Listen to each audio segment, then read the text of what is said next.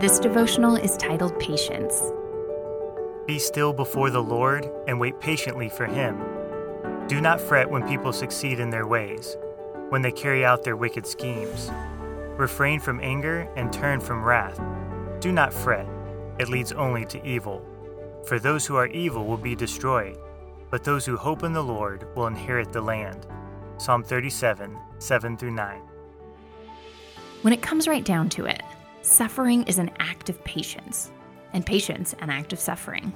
One of the fruits of the Spirit, patience, is a vital piece to the well-lived life. This virtue, by its nature, necessitates some element of discomfort. It is hard for us to suffer, to wait and hope for redemption to come, even in the best of circumstances. Faith is an exercise in delayed gratification, and that hurts. It costs us something, especially when we see others make the ever-enticing choice of instant gratification.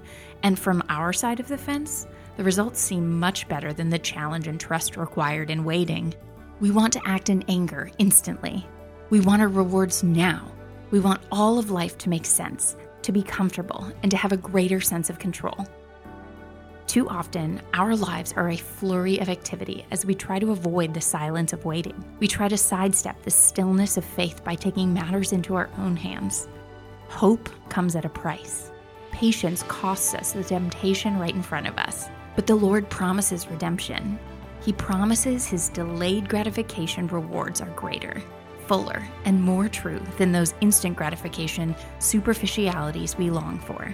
There is pain in patience, but there is also a prize. Not just future rewards, but a life of more notable character, wisdom, and trust. Ponder today. Patience requires a certain kind of pain that can only be redeemed in time.